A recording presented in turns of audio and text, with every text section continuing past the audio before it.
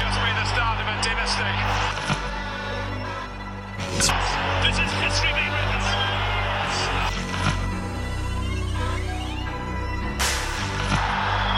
The greatest moment I've seen in Premier League football.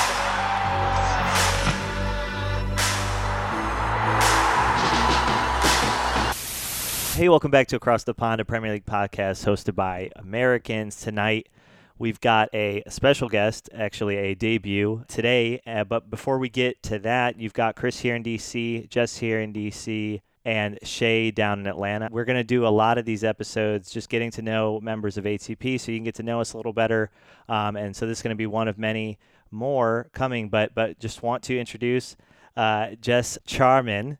Please say hello. And if possible, can you give your own elevator rundown speech? I'm curious to know how you would introduce yourself because we have all the facts. We got all the facts. Oh, all the facts. Okay, so Jess Charman, originally from Hertfordshire, Hillingdon, England. For everyone that doesn't know geographics and thinks, England is just London, pretty much London. Been into football my whole life. It's kind of thrown upon you when you're from England, had an older brother. So that's how I got into the beautiful game and played college soccer, which is how I've ended up in Atlanta, Georgia, and haven't really ever left. That's actually amazing. I know when you ended up in Georgia, that's how we actually got in touch with you through Shay. So we've got Shay here to kind of tell the origin story a little later. But you talked about how you get into football. And I think one of the most important things that I value on ATP is getting to know all of you better. And I think it all sort of stems from how did you get into the game? And you talk about it was kind of unavoidable for you. And I really resonated with you saying that. I mean, I've been trying to kind of get away from football my whole life, and it's just not possible. You just can't. Like it's never leaving. I gotta watch it all the time. I can't not watch games. I can't not play. So curious to hear about your origin story with the game in a little more detail. Yeah, 100%. So when you have a football family in England, there's kind of two families when it comes to sports in England. You're either football or rugby.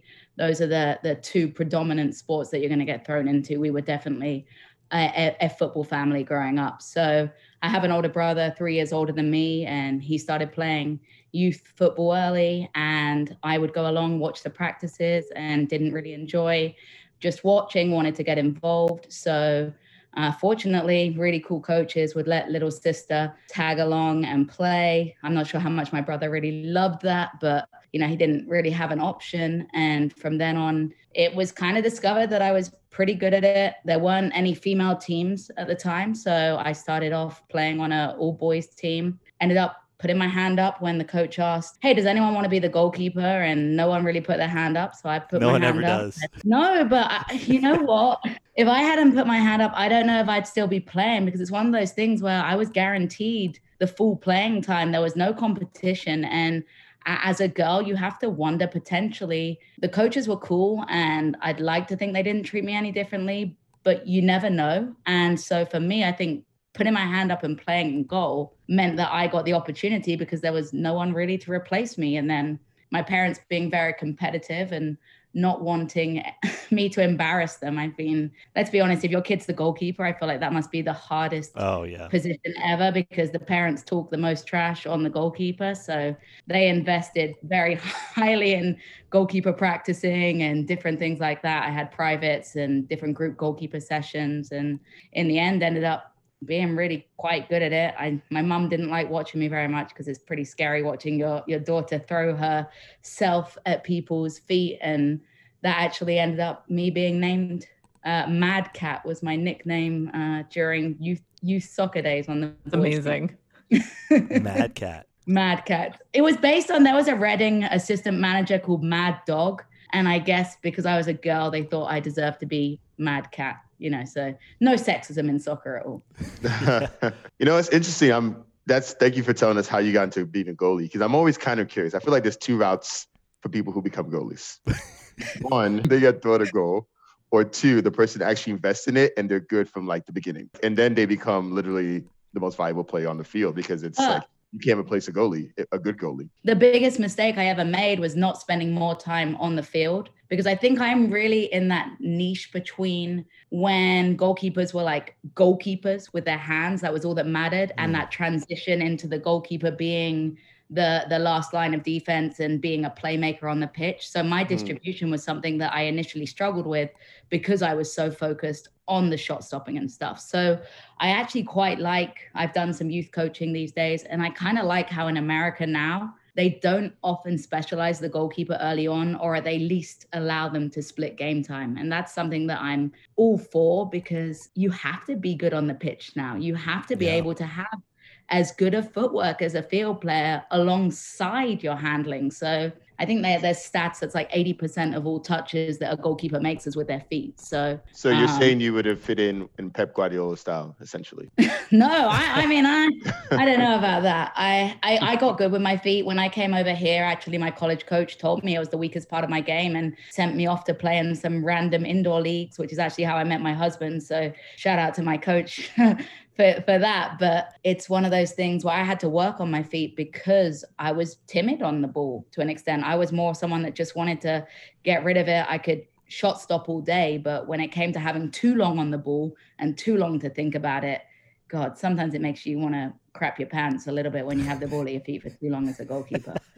Speaking about keepers playing with their feet, quick question here. I mean, which sweeper keeper right now do you think is sort of best in the world? I mean, sweeper keeper isn't probably the correct term anymore, given it's so prominent in leagues. But I mean, when you think about all the players that can play with their feet, I mean, who to you really stands out as being the top elite player? See, for players that I've spent a lot of time watching, I look at Emi Martinez, who obviously I'm still bitter about the fact he didn't get that Arsenal #1 jersey. I'm happy for him to get the move. But when he was playing at Reading 2 seasons ago, he is so comfortable with the ball at his feet that it's remarkable to watch. And it's something, like I say, that I'm envious of, because it's something that I can never comprehend, having that composure on the ball. But a lot of it has to do with the coach's style as well, because there's coaches, look at Kepa, right? I think that Kepa isn't as bad as with his feet as at times it looked like, but it's because you've got a coach that's enforcing you so much that you have to play out the back constantly, that you're no longer a free thinking spirit. And that's one of my concerns with coaching styles these days, when it comes to having such a philosophy that it means that players can't play independently and can't use their mind and can't make the choice of, hey, I'm under pressure here. It makes absolutely zero sense to try and force the through ball or to play out the back. I should just go long, and they can't do that. That's the most irritating thing to me, and it makes goalkeepers look bad. That's why I mentioned Pep Guardiola, because literally that's what Claudio Bravo just did all the time, and he always messed up. Literally always messed up. And now Kepa, man.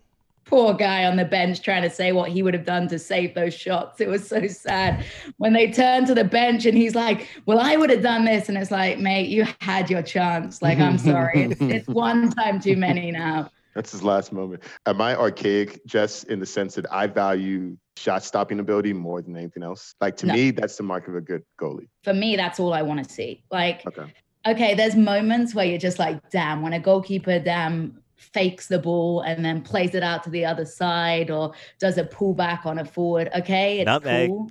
I've seen a nutmeg recently. Who was that? Mendy. Mendy, I think, pulled one off. Chelsea's new keeper. Which is gutsy. After who you've just replaced, you've got to have some to try something like that. But for me, yes, playing with your feet is impressive, but what takes you to the next level? It's those reaction stops, those tips over the crossbar, the ones that you never expect them to save. But for me, the biggest mark of a good goalkeeper is consistency. I think all too often we see goalkeepers that can make worldy saves in the moment, but they're not consistent enough. So it's about doing the expected saves right 99.9% of the time. Because at the end of the day, if you can't do that, what's the point of making the odd worldy save here or there? So I would say consistency with hands, and communication is another one that's completely underwritten with a goalkeeper. A lot of time people talk about like defensive errors, and you can actually look at goalkeepers a lot of the time, because if I have a right back that isn't looking over their shoulder, a lot of the time it's because me as a goalkeeper hasn't communicated that they've got a player on this side. You're meant to be the eyes of your whole team. So I think those are communication and consistency are the two key things for a quality goalkeeper for me. I was laughing because Chris was taking notes like he wanted to Yeah, become I a goalkeeper. saw Yeah. I- Are you recording this? Goalkeeper. I mean, if you really want to know, as Charmin is bringing up new things, I'm just jotting some things down. You know, I got some interesting questions I want to veer off, but Trying to figure out how to extend his career. I have to. I mean, Longer. I have to share this with you. I mean, I'm a center back, so you know, I have always had close relationships with my keepers. I've had very combative relationships with my keepers, and that's kind of how I communicate on the field. You can ask Shay about that. I can't tell you how many times I've also, you know, had to slide tackle so somebody doesn't come at my keeper, you know, and things like that. So I don't know if other players on the field sort of have that relationship with the keeper typically, but I got you. I feel like you always want a keeper who's willing to be back there and bark at you. Whether you disagree or agree, I'd rather just know what's going on. And it's one of the things that brings that stability to the team. When you have a new goalkeeper coming in, you want that transition to be smooth, that they're going to communicate with you still. And for me, it's a confidence thing. Me almost commentating the game keeps me alert because as a goalie, you might not touch the ball for like 80 minutes of the game. And then in the 87th minute, you have to make a one-on-one stop. So by communicating, I think a lot of the time it keeps the goalkeepers alert and involved in the game, even if they're not touching the ball. Also had to pass back like 40 yards a couple times. Like, here, get yourself a touch in, you know? Like, oh, I hate that. That mate drives me insane. They turn around, they're like, you want to touch on the ball? No, just keep the ball. I'm good. It's on the halfway line. Keep that shit away from me. Good to know. Good to know. Incredible insight here. You wait, our five-a-side team's going to be popping now. Yeah. A lot of yelling. I could already tell. So Jess, you're a Reading fan. Tell us how that came about. I mean, again, through birth, no real option in that. My dad went to a school in Reading and had been a season ticket holder forever. So I think my 7th birthday gift or 7th Christmas gift was like a half season ticket for Reading. They had one that Is that a gift for anyway? I think that was more, like I say, my dad having my brother and me at games. There were a lot of secrets to be kept about Reading Football Club games with my dad. That was like the time he got privacy from my mum and with the kids. And he'd be like, don't tell your mum you heard that. Or there would be songs that I would be singing along to. And it would be like, don't tell your mum I let you sing that song. My favorite memory of my dad at a Reading game, he almost got kicked out of the match with I'm pretty sure it was just me there. I don't remember my brother being around because he said the words, linesman, where's your white stick? Like making a blind reference, really, really quality dad behavior that. But I guess a steward down below reported him for saying linesman sucked my. Oh, wow. And so this man came up to our seats and I'm probably like 8 or 9 and he looks at the back of my dad's seat number without telling him why. And my dad's like, why are you doing this? And then we got basically walked out of the stadium because my dad was accused of making foul comments in front of a child. Well, in front of his own child. The lesson I'm getting here is when you're going to yell something obscene, make sure you articulate. Is that the rule? Okay, cool. Because one of them would have been acceptable and one of them wasn't. Right. But season ticket holder forever. Yeah, we went to quite a few away games as a kid, would follow through good and bad. I think I've had 3 playoff final losses that I've been present for. Cardiff. 1 in Cardiff when Wembley was being built and then 2 in Wembley. We've always been exciting though, I'll tell you that. I think if you look at some like the most high scoring games in the Premier League or in like cup history, we've got to be up there because there's been some 7-4s, some 6 something else's. Like we're entertainment value in the 3 years we've had in the Premier League, but it's been a tough ride. And I will say again, being a team like Reading, if you're not into football, it looks like you support reading, which as a kid, again, was very difficult for me. I had a hat that said, I love Reading FC on it that I would wear to school. And I would get teased at school because people, you love reading. And that's one of my traumatized by wearing that hat to school that my dad would put me in. How hard has it been to follow Reading since you got to the States? At first, pretty hard. It would only be if I went to like a brew house during the games where they were on. Actually, recently during COVID, it's got easier because they're doing more for like away fans so they can watch it. So there's iFollow, which is like a I think all championship clubs have it. So I pay $179 for the season. I get to watch every game, which is, it's not bad at all, but it's hard because of the time difference too. I mean, 10 a.m. on a Saturday when you have other stuff going on. When I was in college, it was near impossible because we'd be traveling for games and stuff like that. So it was definitely the thing I missed most. And as you guys know, watching on your laptop screen is nothing like watching in person. And that was the hardest thing. And fortunately now Atlanta has Atlanta United. So I got my sort of feeling of being at a game in person, but there's nothing like being at the stadium that you grew up in, quite frankly, and you fell in love with soccer in, and you had your favorite memories of games, and you watched Petr Cech get knocked out by, Stephen Hunt. You've had moments of your life where you'll never forget. So it's been tough, frustrating at times, because some people are ignorant as well about, your other team, or you have to go to pubs and compete to get your game on the TV. And that's frustrating. But definitely with this iFollow stuff and COVID, that's the one blessing I would find with COVID, that I've been able to watch my team more, but obviously not in person, which is a shame. I think Reading have had a decent profile here in the States, given the number of Americans they've had playing for them. So people, at least who follow the game, they know the name. They maybe even know how to pronounce it. You have Marcus Hanneman, who's like my favorite goolkeeper of all time, because he's amazing.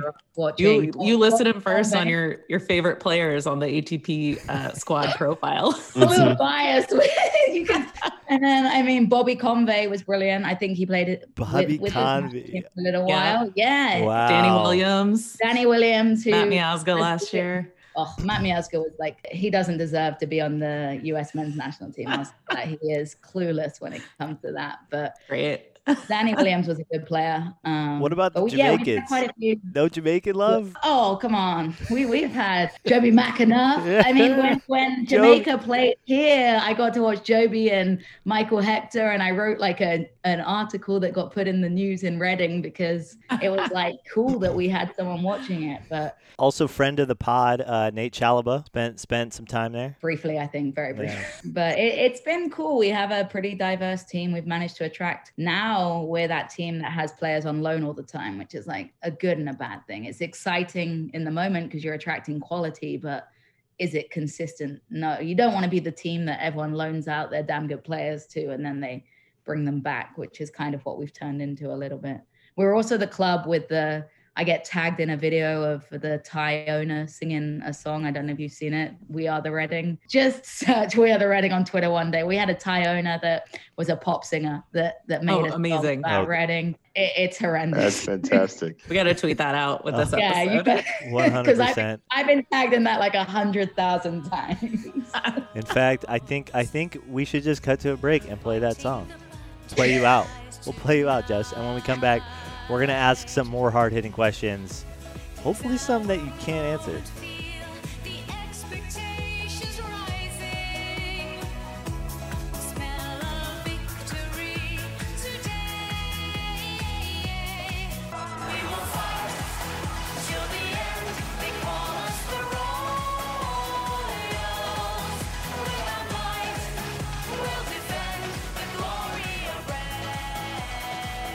And this is Charmin. Got it. All right. We are back. Again, we've got some more questions coming your way, but Jess Malone, I know you want to kind of tie the loose ends on the Reading stuff. I know hopefully we can talk more about Reading on this show next season after their promotion. Did I just jinx them? Probably. Okay. Best start in our in 30 years or something like that with 3 wins, but we have the record 106 points when we got promoted to the Prem for the first time. So maybe, who knows? All right. Keep our fingers crossed. Fingers crossed. Okay. Well, I was there a year ago at my first game, my first Reading home game. How the F do you pronounce the name of the stadium? So it's the Majewski Stadium after John Majewski, who was the owner for a while, but they call it the Mad Stad.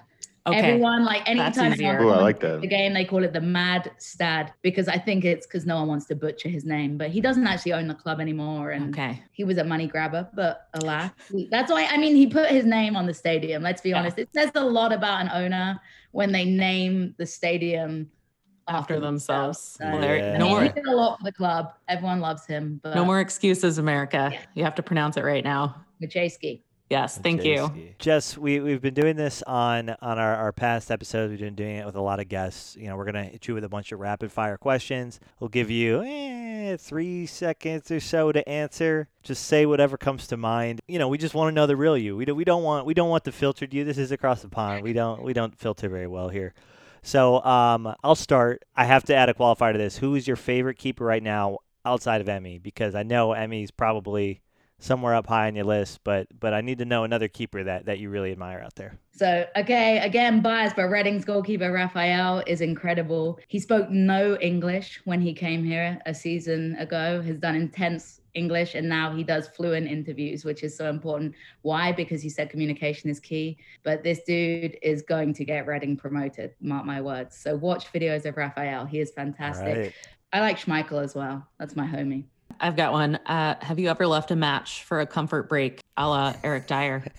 It wouldn't be possible as a goalkeeper. I've had to suck it up. It's been bad before, actual pain, but no, never before. Because as a goalie, what are you gonna do? I've had having to sprint. Okay, I've been on the toilet when my coach has been really mad in college at halftime, but I've had to go. So that's pretty bad when you're in the locker room and the coach is calling out your defensive line and he's like, "Where's Charman?" And they're like, "She's in the toilet." So that's pretty embarrassing. Jess, best goalkeeper in the Premier League over the last decade. I mean, there's only one answer, but I'm trying to get my concept of 10 years. Did Petr Cech play in the last 10 years? Yeah, I'm trying to especially for Arsenal. Petr Cech. I love for Arsenal Petr Cech though. No, he used at Chelsea at least in 2011. I'm telling you, whatever Stephen Hunt did to him to put that scrum cap on, the scrum cap is the scrum cap of magic. The rugby, yeah. It's it changed him, but what a goalie he is. And I love Petr Cech, and now coaching as well. I think he's an exciting one. And imagine Petr Cech being your goalie coach, what pressure that puts on you, because someone actually knows a lot about the game. So you love Petr Cech, but is he actually the best goalkeeper? Yeah, I truly believe Petr Cech is the most all-rounded, consistent goalkeeper, which is what we're looking for when we rate quality. And a lefty. I yield my time. I have no more questions. He did not get the answer he was looking for. I did not. That's not how it works. David De Gea. Oh my God. I think it's not even a question. But you got to go with consistency and how poor he's been late. He's had some poor. But that's why I said over the last decade. Moments over the last few seasons where I don't think that can count as a now. David De Gea maybe he's had 8 years of wonderful. Doesn't matter. If we're talking consistency, most recently our views are tarnished of David De Gea, and I think he is overrated in current times. I thought you were going to say Simon Mignolet, but wow, surprising everybody today. Along the lines of Petr Cech, 2 questions. Where were you when these 2 things happened? Where were you when Petr Cech was knocked out in the Reading match? Do you remember that moment? Yeah. Oh, that game is one of my most well-remembered. We were sat in our season tickets. Oh, Petr Cech knocked out in the first play of the game. Carlos Cudicini gets knocked out in the 89th minute by Ibrahima Sonko, who was this huge dude. And then John Terry ended up in goal. I think it was 5 minutes John Terry was in goal, and we still it was 1-0, and we still couldn't score against John Terry. And I just remember him in this gray jersey. He looked so weird because he had to run off and get a new shirt and everything. That is one of my, I can literally picture myself looking at my dad and be like, they don't have another goalie to put in. It was just this moment where we all realized that they'd both been knocked out. It was insane. And then Jose Mourinho claimed that the Reading staff tried to kill Petr Cech. He literally in his post-game interview, if you go back and watch, he claimed that they took too long to get an ambulance for Petr Cech, and that it was done completely on, they were trying to sabotage Petr Cech. Well, we know 100% he said that in an interview. We know how good Mourinho is at reading the medical staff situation. He's shown responsibility in the past. Foreshadowing. Yeah. The other one is, where were you during the most chaotic match of all time, the Reading Arsenal 5-7, what was that, League Cup match? Went 4-0 up. I literally remember putting on Facebook the tweet And I think I remember like exactly, I think I put Arsenal, but with like LOL on the end, like Arsenal lol. I've definitely put that on Facebook at some point in my life. Yeah, like the classic Arsenal, ha ha ha ha, because I think we were 4-0 up in like 35 minutes and then shit hit the fan. And you deleted that post, didn't you? No, I didn't, but I'm talking like, you got to remember I went to school like in a London suburb. So people were Arsenal fans 100%. And my timeline on Facebook, I think it was before liking and like disliking existed and stuff. But I just remember not like, how can you go 4-0 up? But that's just being a Reading fan. But yeah, we were there too. And like I said, I can remember making that post at halftime, and then everything went downhill from there. Arsenal's been a tough one to play against in the cup. You'll remember I think it was a semi-final where our goalkeeper Adam Federici let it through like his legs in the last minute before it went to stoppage time. That was a hard one. I watched that at Brewhouse Cafe and I think I cried. And I'm like talking grown adult Jess crying. Like it was bad. Well, moving on to happier things. Who's your least favorite team in the top 2 divisions of English football? I hate Leeds. Just again, I think it's something I've been brought up with, like dirty Leeds was something we said. And then Swansea hurts me because it brings back memories of the playoff final before I moved to America. That was a while ago, actually, Swansea. It was Huddersfield. You know, we're like the most losingest. That's right. That was Huddersfield. In playoff finals. Like that's an actual stat. Like we've got to more playoff finals and lost them than any other team. Wow. So Swansea and Huddersfield are really tough ones for me because it's like the memories of Swansea, I think, beat us 4-2. Huddersfield was a penalty away, 1 penalty. And so those 2 teams are tough. But Leeds is like ingrained in me to hate Leeds. So yeah, these are 2 answers that I do not like. Okay, if you had a chance to play goalie now for Reading or a top flight Premier League team, which would you take?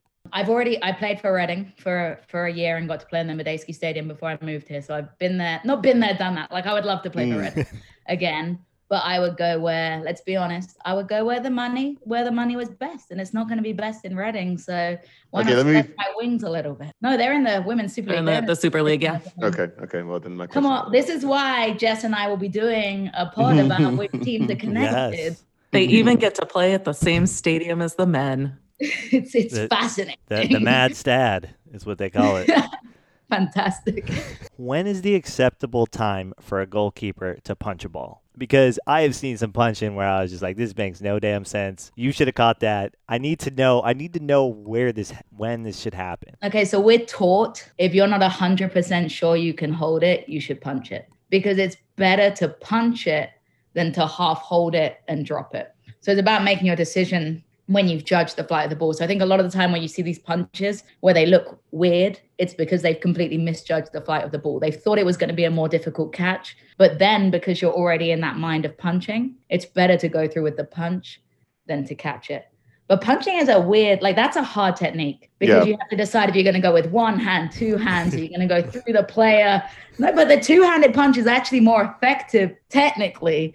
And then you got like a big center back who isn't listening to you calling keepers and then gets in the way and you knock out your center back and stuff like that. So I don't like punching, but it's something that you have to have in your skills base. And then I'm only a 5'5" goalkeeper anyway. So, you know, I gotta try and get every inch I can out there somewhere. So it's a tough one, but that would be, I would say most of the time punching, when you think they're doing it wrong, it's because they've made the decision ahead of the time, and then it's actually better that they're not backtracking, because that's when you get the slap down catches that are then ready for the tap in. Penalty kicks. Are you deciding where you want to dive before? When you're a little kid, you can react because people can't kick the ball hard enough. But once you get moved into a 8-yard wide goal by 8 feet tall, if you don't guess, there's no way you have an opportunity. So it sucks because you look stupid as hell when you like half stumble because you've gone the wrong way and you can already see it, but you have to make your mind up because otherwise you're not going to get enough on it anyway to save it. And there's no such thing as a comfortable penalty save for a goalkeeper. That is like the most annoying thing I've ever heard. If you make a save in a goal that big from 12 yards, it's a good save. So that's like my pet hate with commentary when they're like, oh, but it was a bad penalty. Okay, but it's a penalty save. Shut up. You mentioned your husband earlier, and I see you're wearing a Colombia jersey, and there's a cute picture of you guys on the ATP website holding up a little half and half England Colombia baby onesie. So congratulations. Thank you. But I want to know how upset you will both be when your child chooses to play for the United States. Hey, I've said, since we know it's a girl, if the U.S. women's national team is still the best team in the world, I will accept it. Now, if it was a man, if I gave birth to a man, no, that's like the weirdest.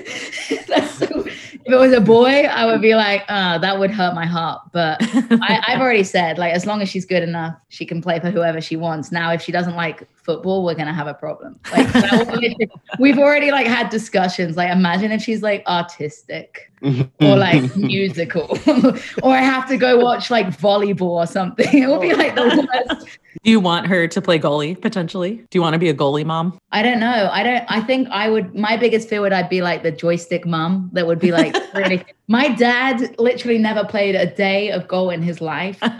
And we would drive home from soccer games and he would give me like a match report. I'm not even kidding. Like, he would be like, you did good here, but you could have come out and closed down your angles for that goal you let in. Such big dad energy. Hey, what are you talking about? I think, imagine if you actually know what you're talking about, how hard that would be to separate. So, oh my God. I mean, it might be more fun to have like a striker for a kid, because then you get to like celebrate the goals. So, you know what? As long as she's good, that's all I care about. Like, that sounds so bad, but I don't want to be the mom of the kid that sucks. Like, I hate because I've been the coach that has to like play those kids, and I don't want to be watching like, damn, they have to put her in. like imagine being that parent.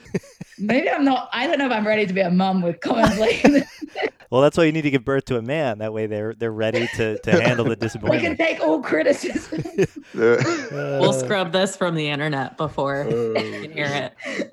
But no, so yeah, I'm okay with her playing for whoever. I just hope she gets there, because I mean, I just think you'll understand this too. Like, soccer for girls and the opportunity she has now is like, there's women's teams, good girls teams from like a certain age now. So I think that's exciting. It's a better time to be a girl playing soccer nowadays. Yeah, for sure. Exciting. To shift things back to penalties, we talked about making the saves or whatever. Do you think the stutter step penalty should be regulated or removed from the game? Okay, so I thought there were rules back. Like, I just don't think the rules are used, because I thought if you completely stop your motion of your run up, then it's not allowed. So for me, I think true. But it's not enforced. Don't you think 99% of the time when they stutter, they are stopping it?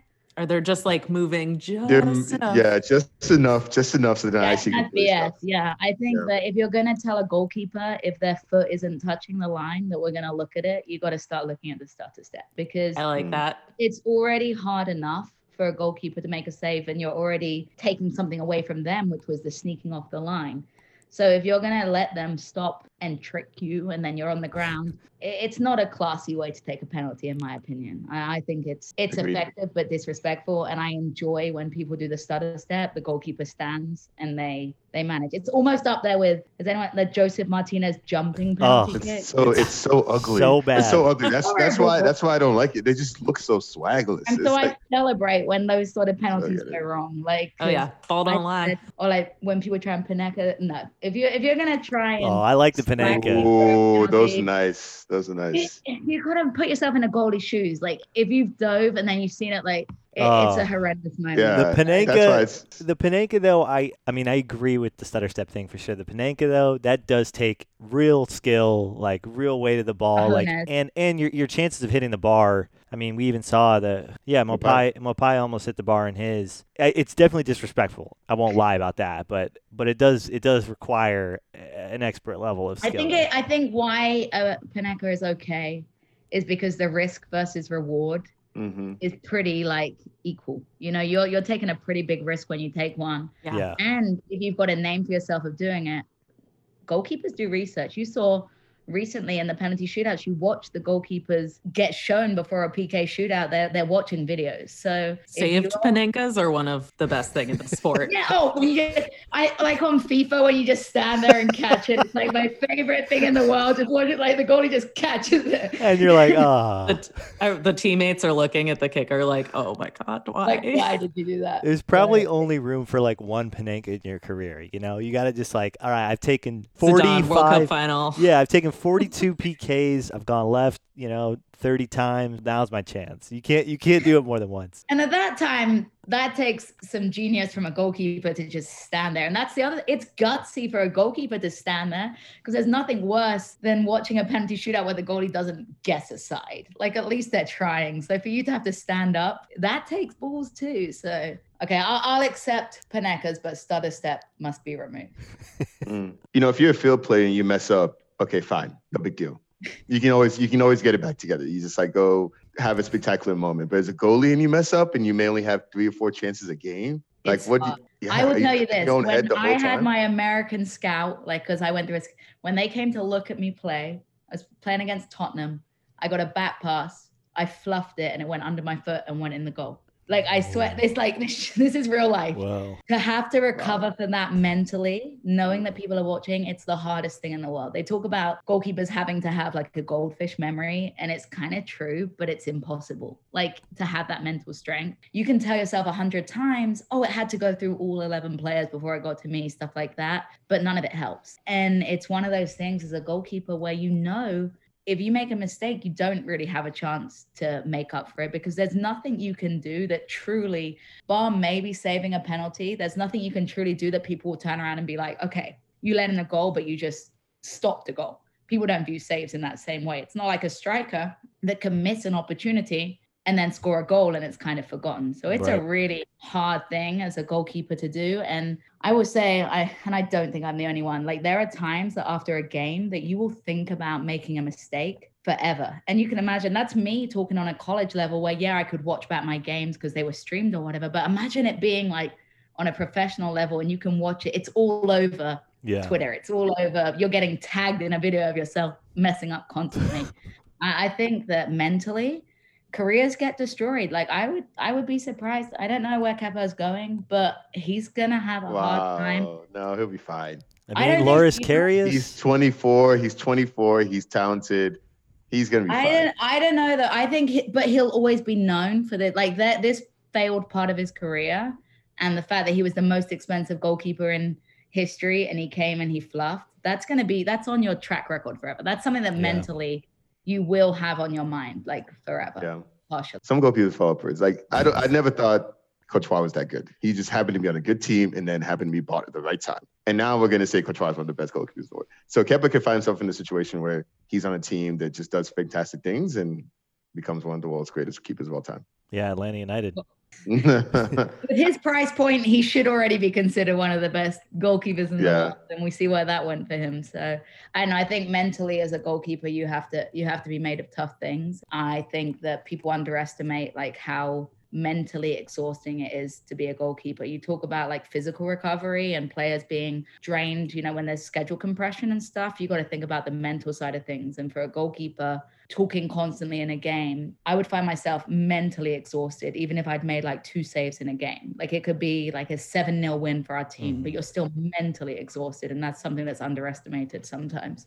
What is the worst butchering your last name has ever gotten in terms of pronunciation?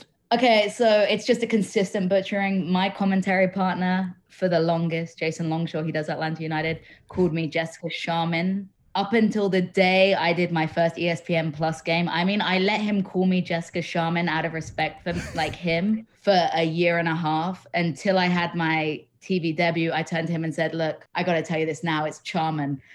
So that consistency of not correcting someone for a year and a half, he was so mad at me. So that would be a good one. And then I think I've been called like Charmaine, and over like the loudspeaker, you got to imagine like college intro, Jessica Charmaine, like, and I had like Slovakian and Swedish players that got their names pronounced correctly. It's amazing what people will think is an obvious pronunciation, and they'll get it. All right, well, I gotta ask the one question we've asked every guest this season: is chili a soup? No. Before because you we answer, call it hold on, Jess. chili Before you answer, She just on answered. the menu, Where is it on the menu? Yeah, Where is it on the menu? It goes under soup, but the consistency of Yeah, that's chili not the is question. too Yeah. lumpy to be a soup. It's just too lumpy. Yeah, I would 100% agree. I mean, it's. You can't slurp a chili, like you can't. Mm-hmm. And if you're feeling sick, do you make soup? Yes. Do you make chili? No, because chili takes a lot. I love chili. Oh. It takes a lot to digest. That's one of the best arguments I've heard. It's tomato That's strong. soup because you can, slurp it. There's no Sorry, flaw Jess. there. Strong logic. Well, Jess, thank you for coming on. Thank you for joining the team. We're excited to hear from you this season. Plenty more to hear from you. We finally have a goalkeeping expert on the show. Any final thoughts, Jess? Just excited to be here and hoping that, like I say, Reading can join us because then I can even up representation of fan bases. But for now, a neutral just looking for goalkeeping miracles to happen on the pitch. Reading versus Watford Saturday. Who do you want to win? Oh, Reading, without a doubt. I only like Watford when they're in the Premier League. If they're in a different league, Watford. But no, right now, Reading all the way. 100%. We have some conflict of interest because I think some people in the pod will say Watford all the way. So. Oh, for sure. Let's see. Come Saturday, guys. I'll fight till the death on that one. Again, if you want to follow Jess Charman, it's Jess Talks Footy, FOOTIE on Twitter. All right, you can find us on acrossthepond.co, Apple Podcasts, Spotify, Google Podcasts, and more at Across the Pond on Twitter. Talk to you soon.